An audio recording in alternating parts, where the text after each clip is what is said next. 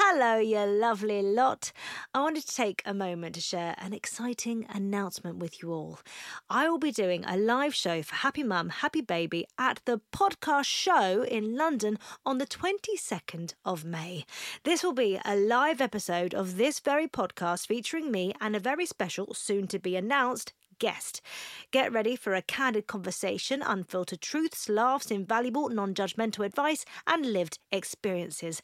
Dive into the complexities of parenting while juggling work, relationships and personal growth, and we'll be talking beyond the baby years. As well as the live episode, the show will also include a Q&A with both me and my guest. Tickets go on sale this Friday the 26th of April at 10 a.m, but anyone who is part of the Happy Mum, Happy Baby newsletter will be getting early access to tickets on Wednesday the 24th of April at 10 a.m. To sign up to the newsletter and for more information about the event, please head to happymumhappybaby.com/events. I can't wait to see you there. Even when we're on a budget, we still deserve nice things. Quince is a place to scoop up stunning high-end goods for 50 to 80% less than similar brands. They have buttery soft cashmere sweaters starting at $50, luxurious Italian leather bags, and so much more. Plus, Quince only works with factories that use safe, ethical, and responsible manufacturing. Get the high-end goods you'll love without the high price tag with Quince. Go to quince.com/style for free shipping and 365-day returns.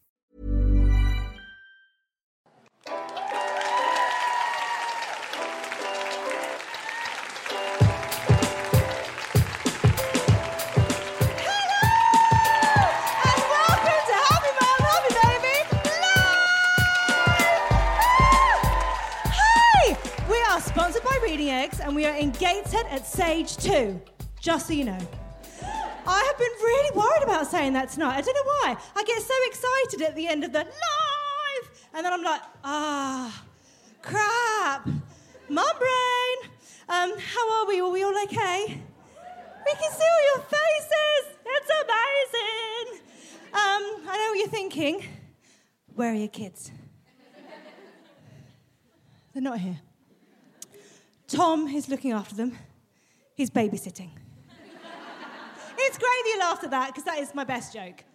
Should we go straight in to our main podcast guest? I think we should. It's Bryony Gordon! Hi, love. Hello. I'm loving the jiggle. Oh, hello, everyone. I'm dazzled by your beauty. Isn't it lovely? Lovely crowd. This is much like my living room. Is it? No. I kind of wish it was. I'd really want to just recline for a little bit.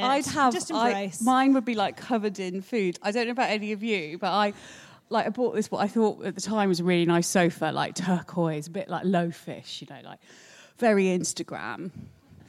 But the problem is, I eat every meal, like I have a kitchen table, but it's just covered in stuff. And we eat every meal on the sofa, on the lush loaf sofa in front of the telly, and it's just covered in gross, like, bits of... And I'm like, oh, it's my daughter. It's not my daughter. It's me. So, Bryony, what was your childhood like? Oh, God. How long have we got? My childhood was... I thought it was very normal. So my parents are lovely... God bless them. But they were very, I don't know, there was a lot of, from a very young age, I was incredibly anxious. And I was worried about things like nuclear war and acid rain melting my face off. And I remember, like, my mum I was worried about fire, and my mum had to give me, like, a little bell to put by my bed, as if this was going to save the family if there was a fire. And I remember her giving me, like, Mexican worry dolls. I now realise I was just mentally ill, basically. When I was 12, I became really unwell, and I was convinced I had AIDS, which is a weird thing to think you have when you're 12. And, like, I'd never even kissed a boy. Like, my drug habit was at least 10 years off, and it never got intravenous. I lived in this, like, terraced house in suburban London, and we had, like, an Arga and a Volvo, and I had a cat called Moppet, and I was like, I'm dying of AIDS. And at the time, and I was convinced I would wash my hands until they bled, And I was obsessed with germs, and I didn't have AIDS. What I now know I had was obsessive compulsive disorder. But at the time, I know I look fantastically youthful, but I was 12 in 1992. Like, nothing was really known about mental health then. It was like the dark ages 5 years ago, basically, in terms of mental health.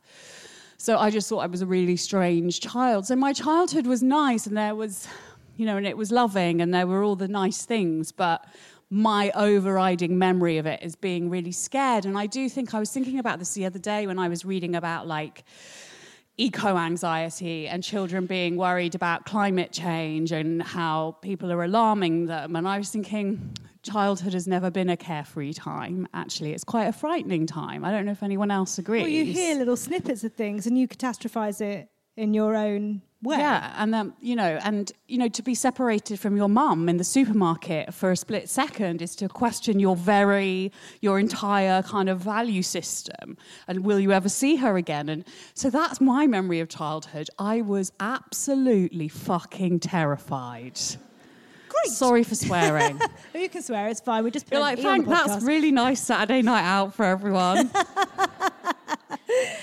Did you ever look ahead and think what family life would be like for you? Did you ever think about starting your own family and being a mum? I was too scared. So, oh God, this is always like really, like, I still find it really difficult to talk about now, even at 39, and as a mental health campaigner and someone who's done a lot of work on themselves and in the area. But so obsessive compulsive disorder, I describe it as your brain refusing to acknowledge what your eye can see, so that your hand is clean, or that the oven is off, or that the hair straighteners are off, or that the candle is off.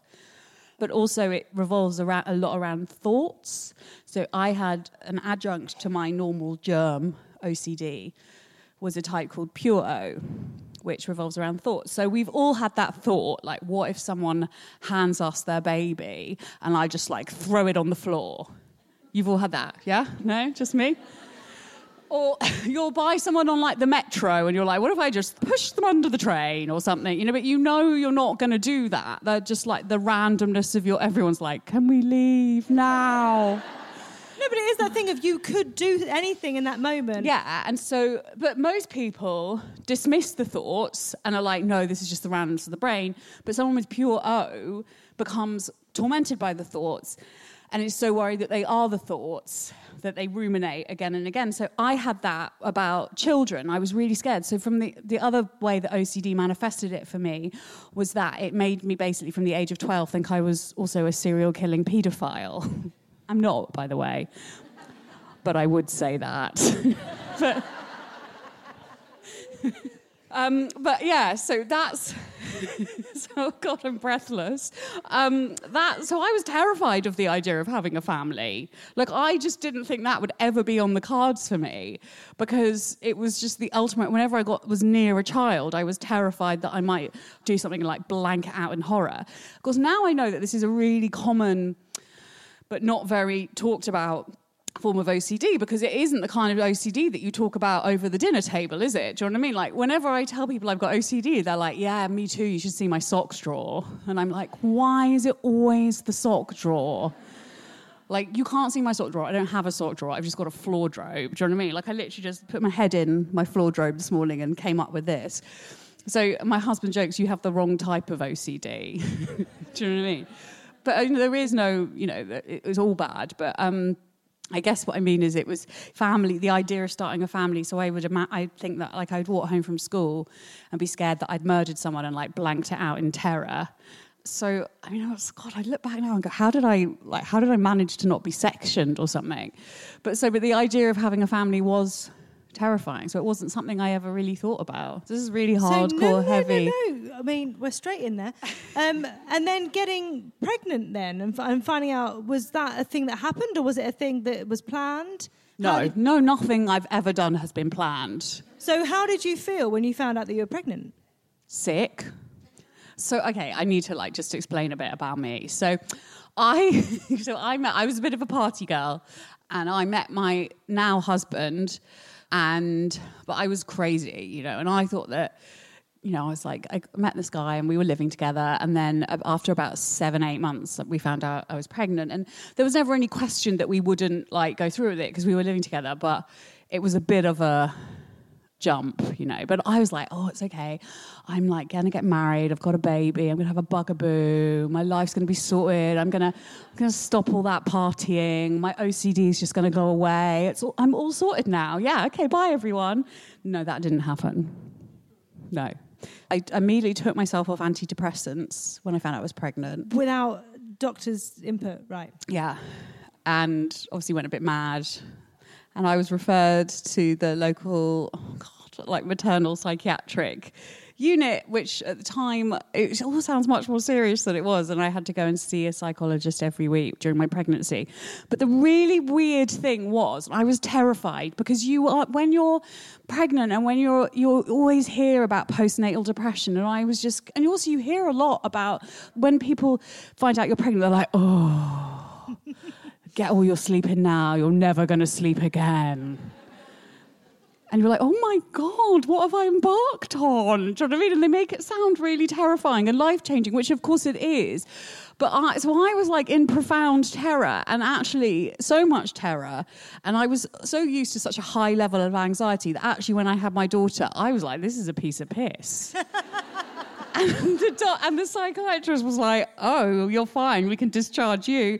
And literally everyone was like, you have taken it to this like a duck to water. But I'm like, look, dude, I have been sterilizing my hands since I was like 12 years old.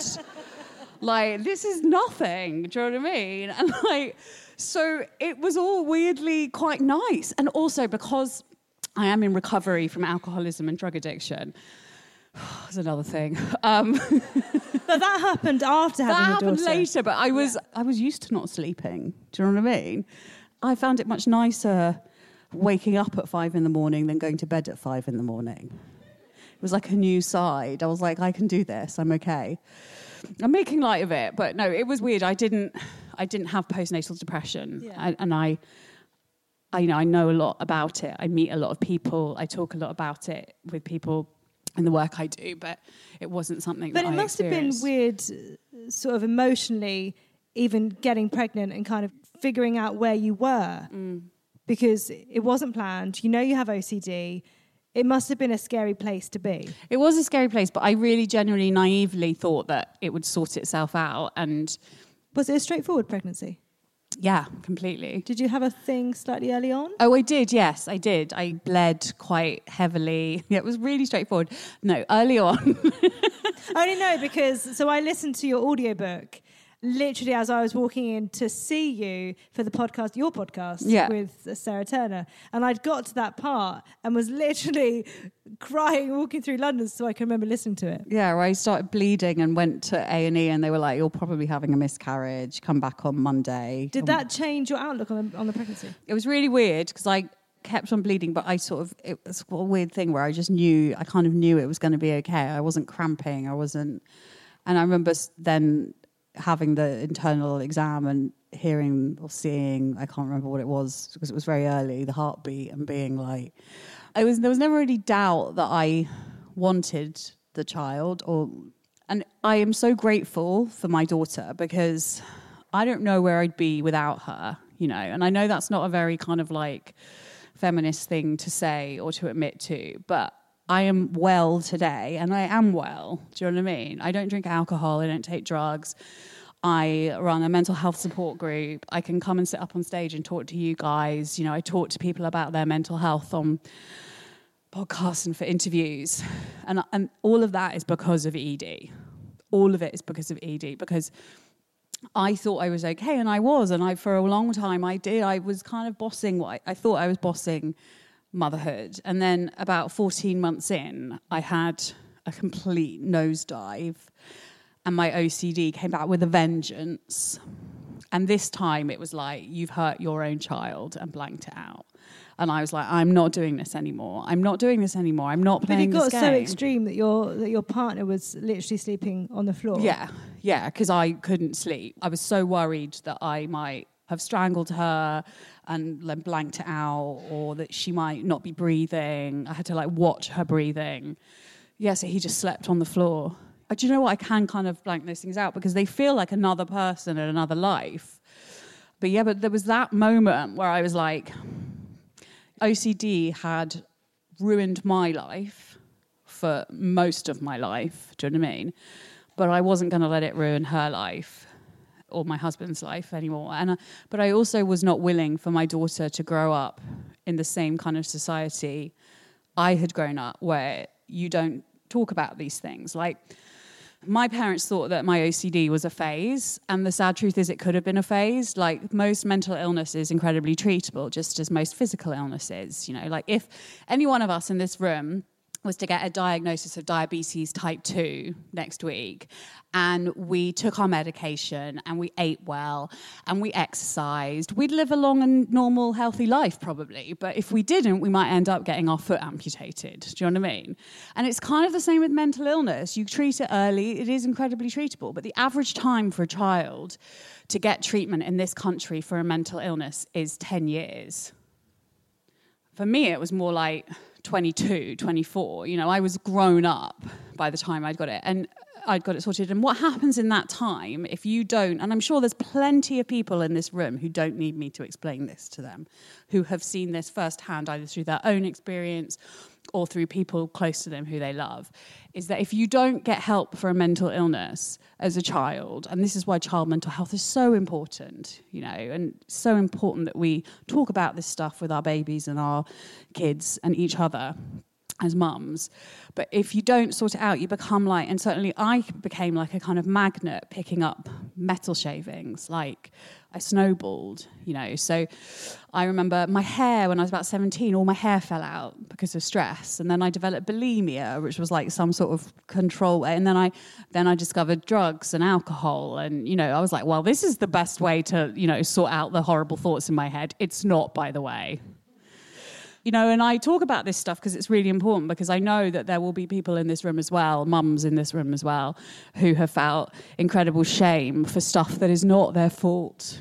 And that is just society that's failed them. And it was my daughter that brought me to a certain, first of all, me getting help for the OCD and talking about it and trying to find other people who had that type of OCD too, and then realising quite soon after that I had a real problem with alcohol. I was indeed an alcoholic, and the shame I felt there was huge. You know, I was like, there aren't... Did you find more shame in that than the OCD stuff? I think so, yeah.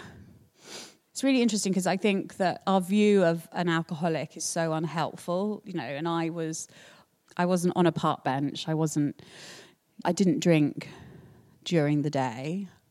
I wasn't like pouring vodka on my cornflakes. You know, I didn't do any of those things. But when I drank, which was basically every night, every other day, I drank to like oblivion. So like if you said to me, oh, well, we found this medication, like, gee, if you said to me, we found this medication and it makes you want to have one or two drinks, I'd be like, I'm just not interested in taking it. No, thank you. Like if we were to pick up a drink tonight, we would be on it. Do you know what I mean? Mm-hmm. And I wanted oblivion. But every night I would black out. And how long had that been going on for? Basically since the moment I started drinking. So like people often ask me, like, when did you know you had to stop drinking? When did you decide to stop drinking? And I think I decided to stop drinking the moment that I started. Like I never drank normally. Like, I don't know. I'm sure there's people in this room that will get this, that like I knew from the moment I had a drink that like nothing good was ever going to come of this. Like there were no nights where I was like, oh, I'll just have one or two and then go home. That just never happened ever. Right. It was not cool or pretty, but I loved it because it took me away from my own head. Well, how did that work with being a mum? And was being a mum and Edie being in your life a part of you stopping? Yeah, so I think that for a start, so I would only drink after she'd gone to bed, and it was like a way to numb the thoughts of terror. So it kind of helped me in that thing of having to watch her the whole time. But I think, you know, there's a lot of mums who are alcoholics. And again, I say this again, and I don't mean this like I'm not casting aspersions over anyone, but I'm sure there are people in this room who know what it's like to feel that kind of stinging shame of like, I would take my daughter to school and be like, oh my God, I'm sure I stink of like rosé from the night before, even though I've like brushed my teeth. And the consequences don't have to be that bad. Like I wasn't kind of like falling down the stairs or beating anyone up or anything like that. But it was the anxiety. It was like untenable. Like I was hollowed out by self-loathing. And I ended up taking myself off to rehab. No one has behaved as badly as me. No one is as shameful as me. Nobody drinks like me. I'm the worst human in the world. And the first person I met going in was another mum who lived literally a mile away and had a kid the same age as mine and worked in the same industry. I was like, oh. And now the summer fair at my school, it's quite funny, because I go to like AA and NA. I'm like, oh, hi there.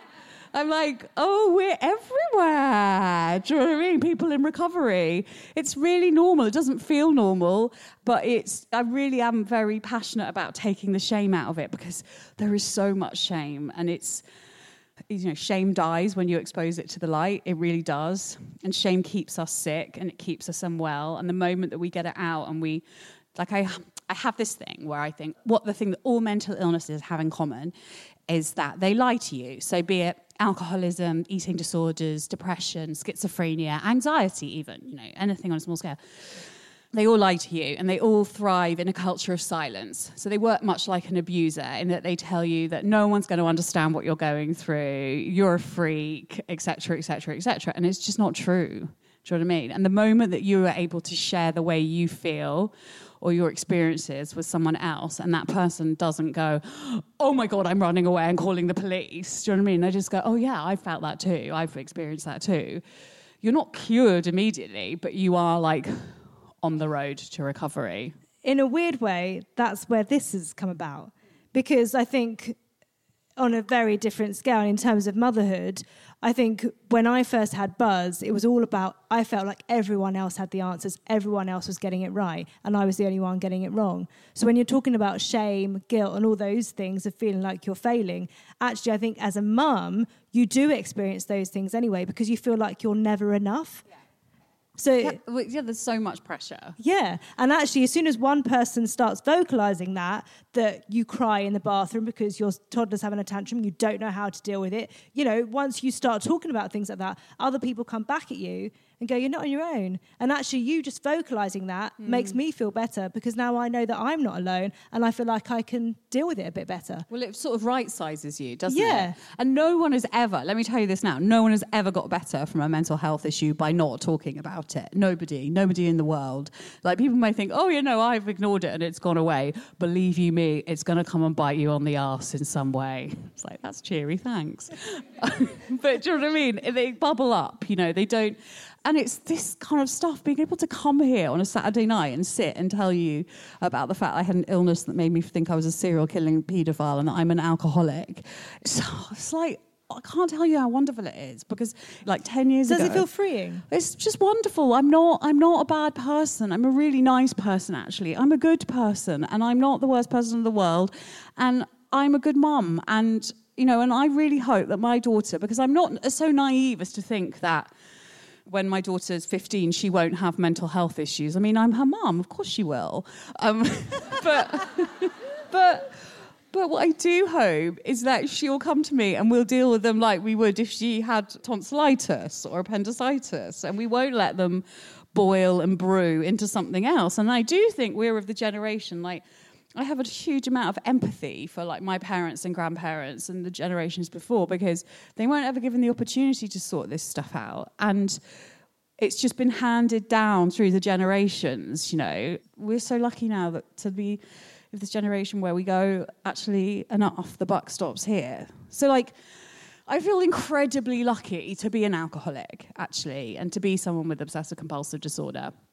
Which is not, like, when I was growing up, if you'd said to me, like, Bryony, when you're, in your childhood, did you want to grow up and become an alcoholic and sit in church halls drinking crap coffee with other alcoholics saying, hello, my name's Bryony, I'm an alcoholic? No, I did not want to do that. However, it's the best thing that's ever happened to me. I'm so lucky. Like, I'm so lucky. Like, this life is so precious. Like, I'm a bit obsessed with this right now. But to give you all an idea of like, for example, my godson's mum died a couple of months ago of a really rare autoimmune liver disease. Andrea wasn't a drinker, do you know what I mean? But when she was pregnant with her second son, she developed autoimmune hepatitis and she died just under a year after her son was born. And I remember sitting there with her in hospital thinking, this is screwed up in a way, you know, like, why am I sitting here and she's the one in the life is few. And my message to try and tell to people is we are all so lucky. We are all, each and every one of us in this room, a miracle. Like, do you know the chances of any of you being alive right now, what they are? They're like 1 in 10 to the power of 2,685,000, right? So there's like more chance of like Brexit going through and everyone going, that was a wonderful idea. I'm so glad we did that. God, that was a wonderful use of 3 years. Or like there's more chance of like England winning like the Football World Cup. There's more chance of dinosaurs roaming the earth than any of you being here. So like for a start, I do this, it's a biology lesson, like, you're happy mum, happy baby, you're like, dude, you don't have to tell me how babies are made, okay? But, like, your biological parents have to meet, and then they have to have sex when they do, and if your dad had, to put it bluntly, come a second earlier or a second later, you could be a completely different person. You might not exist. So, like, you know what happens. So the sperm gets released into the woman's body, and it's like millions of sperm, and they're like, yeah, let's go to get the egg. And we all know that the egg is not there more often than it is, right? Yeah, the egg's like, plays hard to get. So the woman's body, though, also, because it's not taking any old crap, is like starts releasing natural acids to kill the crap sperm, like die. So the weak ones go, they're not coming into existence, do you know what I mean? And then the sperm, they have to travel like the journey of like an Ironman. It's a long way. Like an Ironman's a lot. It's like a marathon, a 120-mile cycle ride, 2-mile swim. And they have to do the sperm equivalent of that uphill. So some of them just go, I'll be fucked with this and give up and die. And then the rest of them, they carry on because they're like, yeah, come on, we want to make a baby, we want to fertilize the egg. And then they have to go through like mucus, I don't know what it is, but it's like the equivalent of like me or you like punching through the wall to get to, it's like hard. So some of them die. So then the remaining ones, they get to the fallopian tubes and they're like, do we go left? Do we go right? That's if there is an egg in either of them. Half of the remaining ones choose the wrong one. They're out. They ain't coming to see G with Happy Mum, Happy Baby Live in 27 years' time or whatever it is. Okay, so the ones that they've made the right choice. So exciting. And they go up the fallopian tube, and there's the egg. And the egg, fucking hell, the egg is surrounded by white blood cells behaving like nightclub bouncers. Like, you ain't coming in here. And, like, one of them has to kind of sweet talk its way in. So you see, the fact that you exist, and we know this, because we don't talk about miscarriage enough. I know we have together on the podcast and stuff, but... So then the sperm fertilizes the egg, and then the biological mother can then carry the embryo to full term or whatever term till it can be safely born. It's incredible. Like, I'm sure there's plenty of people in this room that know that doesn't always fucking happen, okay? So you get to there, the baby's born, and then every day up until the point that you're here now, you have managed to stay alive. You are all absolute fucking miracles, all of you. And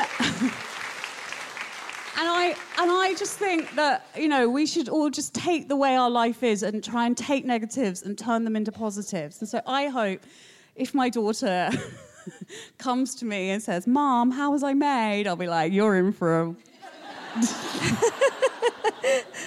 we're all so lucky to be here and to be... So I don't have any shame anymore about talking about this stuff because it's like it doesn't... In the grand scheme of things, it doesn't matter.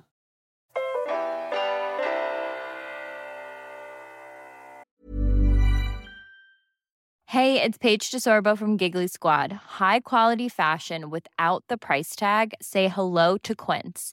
I'm snagging high-end essentials like cozy cashmere sweaters, sleek leather jackets, fine jewelry, and so much more. With Quince being 50 to 80% less than similar brands.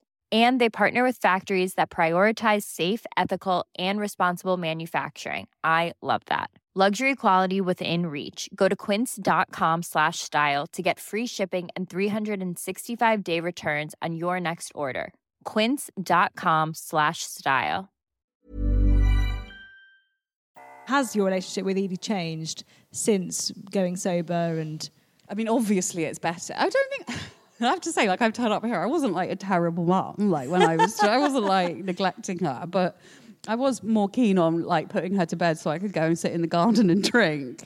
And now I don't know, it's difficult. Like, I was so lucky that she doesn't think she's just like, oh, my mum's allergic to alcohol, to wine or whatever. I'm like, yeah.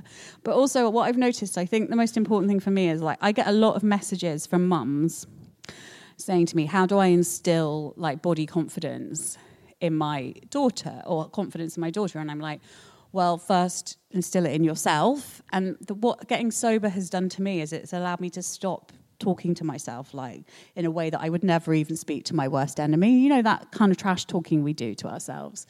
And I think that's the most important thing. So my daughter doesn't see me going like, oh, God, I hate my arms. Oh, it's like, what have your arms ever done to you? Like, your arms allow you to like hold her, you know, oh, God, my legs are so fat, gross. I'm like, but lots of people can't use their legs. Like, do you know what I mean? Like, we're all like self-loathing is the norm for women, right? But that's just the way that it's the way that we've been brought up. Yeah, and but we've been told so to let's talk to change ourselves. this. Yeah. Do you know what I mean? So I don't do that anymore. I don't go, oh, look, like G and I ran a 10K in our underwear. I made her come and run it, and I'm all about the body positivity.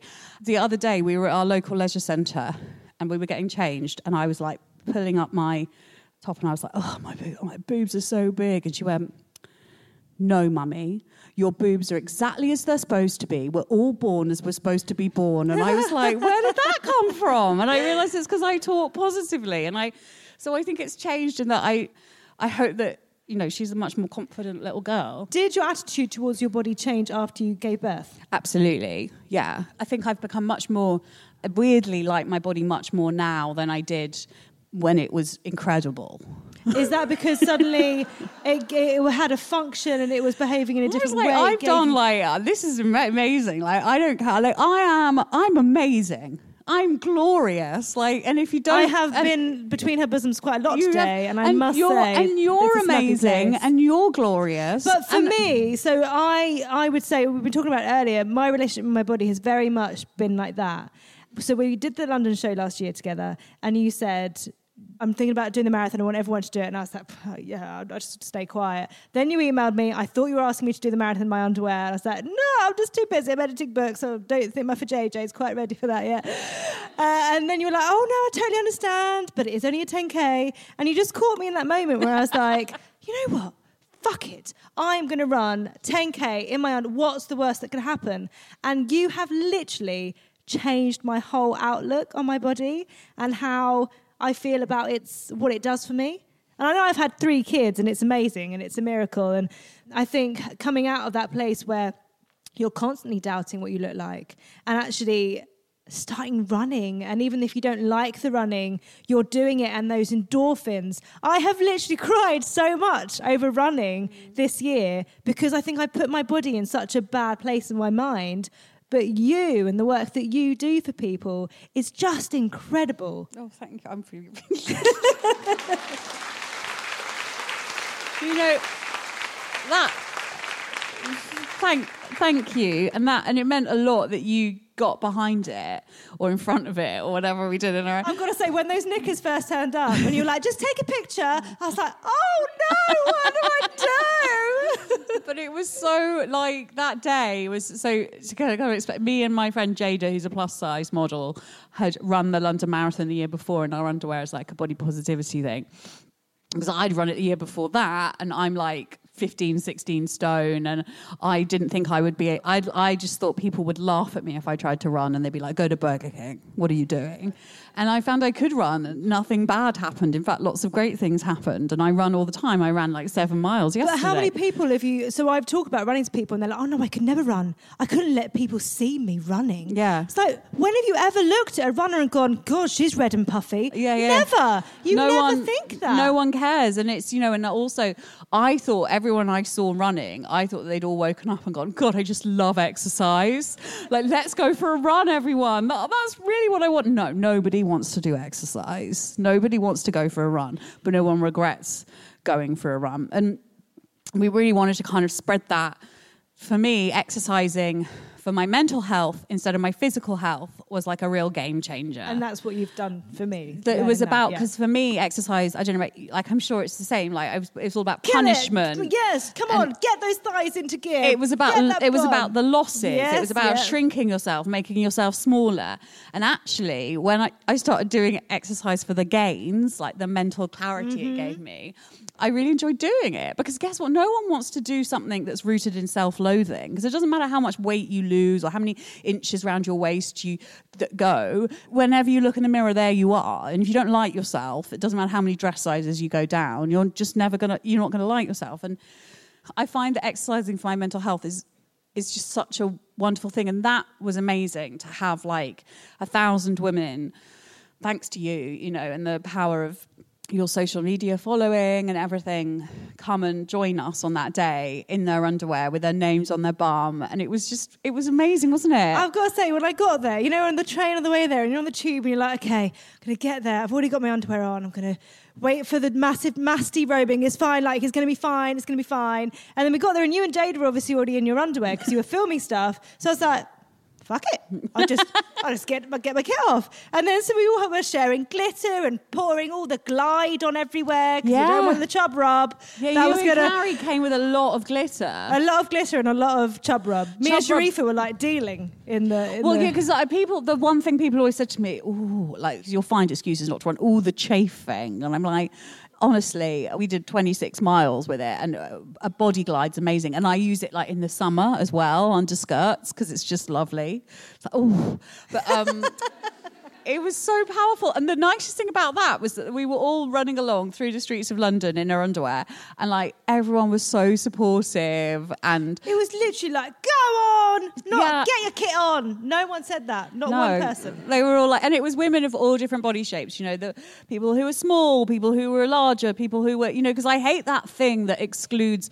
That's like real bodies. Only curvy women are real women. Like that's not. No, all women are real women, whatever the shape of their body. And so we had women with all different body experiences. So like Deborah and Loza, who, Deborah has terminal bowel cancer, women who thought that they wouldn't be able to do anything once they had diagnosis of cancer, and that run it, it was just so incredible. We're going to do it again next year.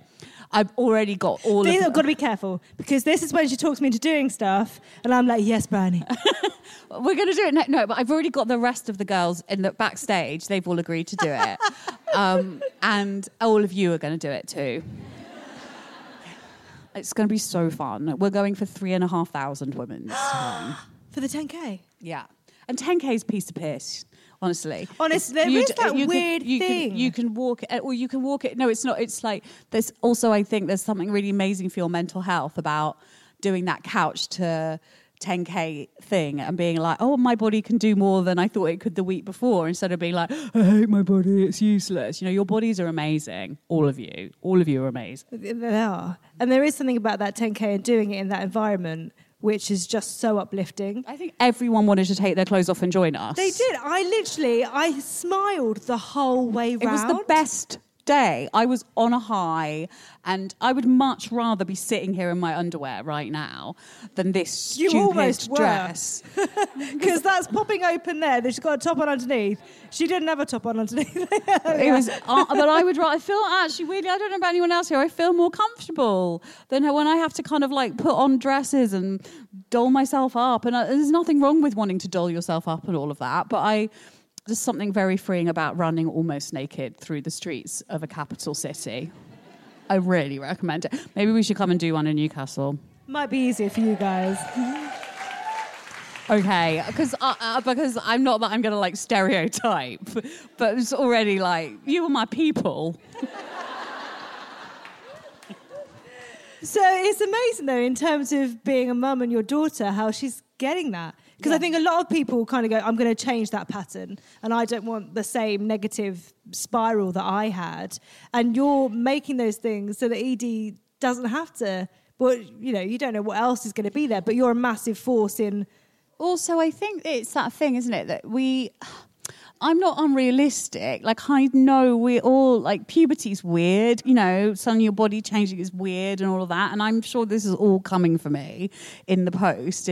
My daughter's, like, 6. So, you know, in a few years' time, I'll be like, I'll take everything back. But it's always dangerous when you think you've got it down. But no, you don't. But I think, you know, like, I'm also like, I like, people often say to me, oh, God, I wish I had your confidence. And I'm like, I don't have confidence. Confidence is a trick. But what I do have is a desire to not spend any more time hating on myself. Like, life is really too short. Do you know what I mean? To analyse the cellulite or the whatever, you know. For the podcast listeners, the legs are out. And I just can't be fucked. And so I'm not asking you, and I'm not asking my daughter to, like, stand up in the morning and go, I love you in the mirror or anything like that. What I'm asking you to do is not look in the mirror and say, I hate you, okay? And that's a different thing. Just being like, you're fine.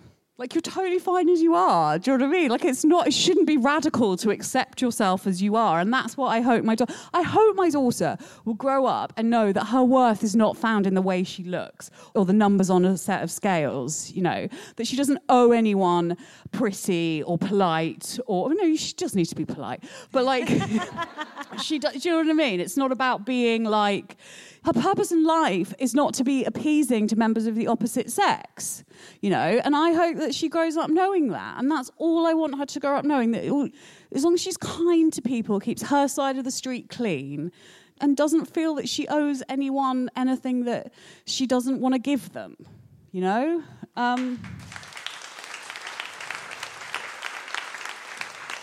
So, yeah, I don't think that's much to ask, do you? I mean, us women have set the bar quite low, haven't we? We're like, just let us be. Do you feel like you're enjoying motherhood more? Oh, we're going to love it. I'm missing my daughter right now. Natalie's daughter was backstage, and she's about the same age as Edie, and she had all her, what I call LOL dolls. She was like, no, the LOL dolls. Okay. And they were so similar, and I was thinking, oh my God, they just get on so well. But it's also really nice to know I can spend the night away and I'll get a good night's sleep. But no, I really enjoy everything, and I try not to kind of pathologize everything that doesn't. Perhaps, like, my daughter likes to climb into bed in the middle of the night, and everyone's like, oh, you better watch that. Oh, that's really bad. I'm like, she's not going to be doing it at 21. It just makes me sad. It makes me sad knowing that at some point, like, the boys will do that for the last time, and I won't know that it's the last time. Yeah, exactly. So, like, just imagine every time's the last time and enjoy it. I just think children are wonderful, and no child is born bad. Do you know what I mean? And I think that they're just like us. They just want to be heard and listened to, even if sometimes they're complete assholes. But I'm a complete arsehole sometimes too, you know? And I do think also we freak out a lot, don't we, about, like, the generational differences, and, like, oh, I just don't know what it's like to be young nowadays, like a child nowadays, because we didn't have social media. But the feelings are all the same. We're all human. We all remember what it was like to be 12 or whatever, or, you know, and I think it's just, I love it. I'm so lucky. Sometimes I pinch myself and I'm like, people often say to me, oh, you're going to have another one? And I'm like, I don't know, you tell me about your sex life. Like, I'm lucky to have this one. Do you know what I mean? And I sometimes think, oh, I've been sucked through a wormhole into a parallel universe. And actually, there's me back there as I was, like, 10 years ago, like, really miserable, and I don't have ED, and there's no point thinking about it, really, because I am where I am, and I'm incredibly lucky. Thank you. Bryony, we're on the last 3 sentences. You're going to finish them for me. Being a mum means... Not being able to pronounce loldols. Since having children, I... have become a lot sexier. Ooh. I'm happy when... I'm in bed with my husband because it's been a long time since we managed to sleep a whole night through in the same bed. But I'm also happy when I'm in bed with I'm happy in bed with anyone, frankly. Thank you so much to Bryony Gordon. Thank you, everyone. You have been a lovely audience. I hope you've had an amazing time. See you next time. Bye.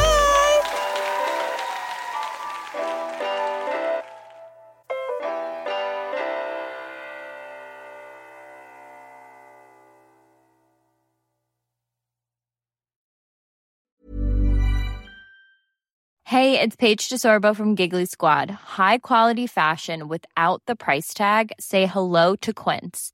I'm snagging high-end essentials like cozy cashmere sweaters, sleek leather jackets, fine jewelry, and so much more. With Quince being 50 to 80% less than similar brands. And they partner with factories that prioritize safe, ethical, and responsible manufacturing. I love that. Luxury quality within reach. Go to quince.com/style to get free shipping and 365-day returns on your next order. Quince.com/style. Planning for your next trip?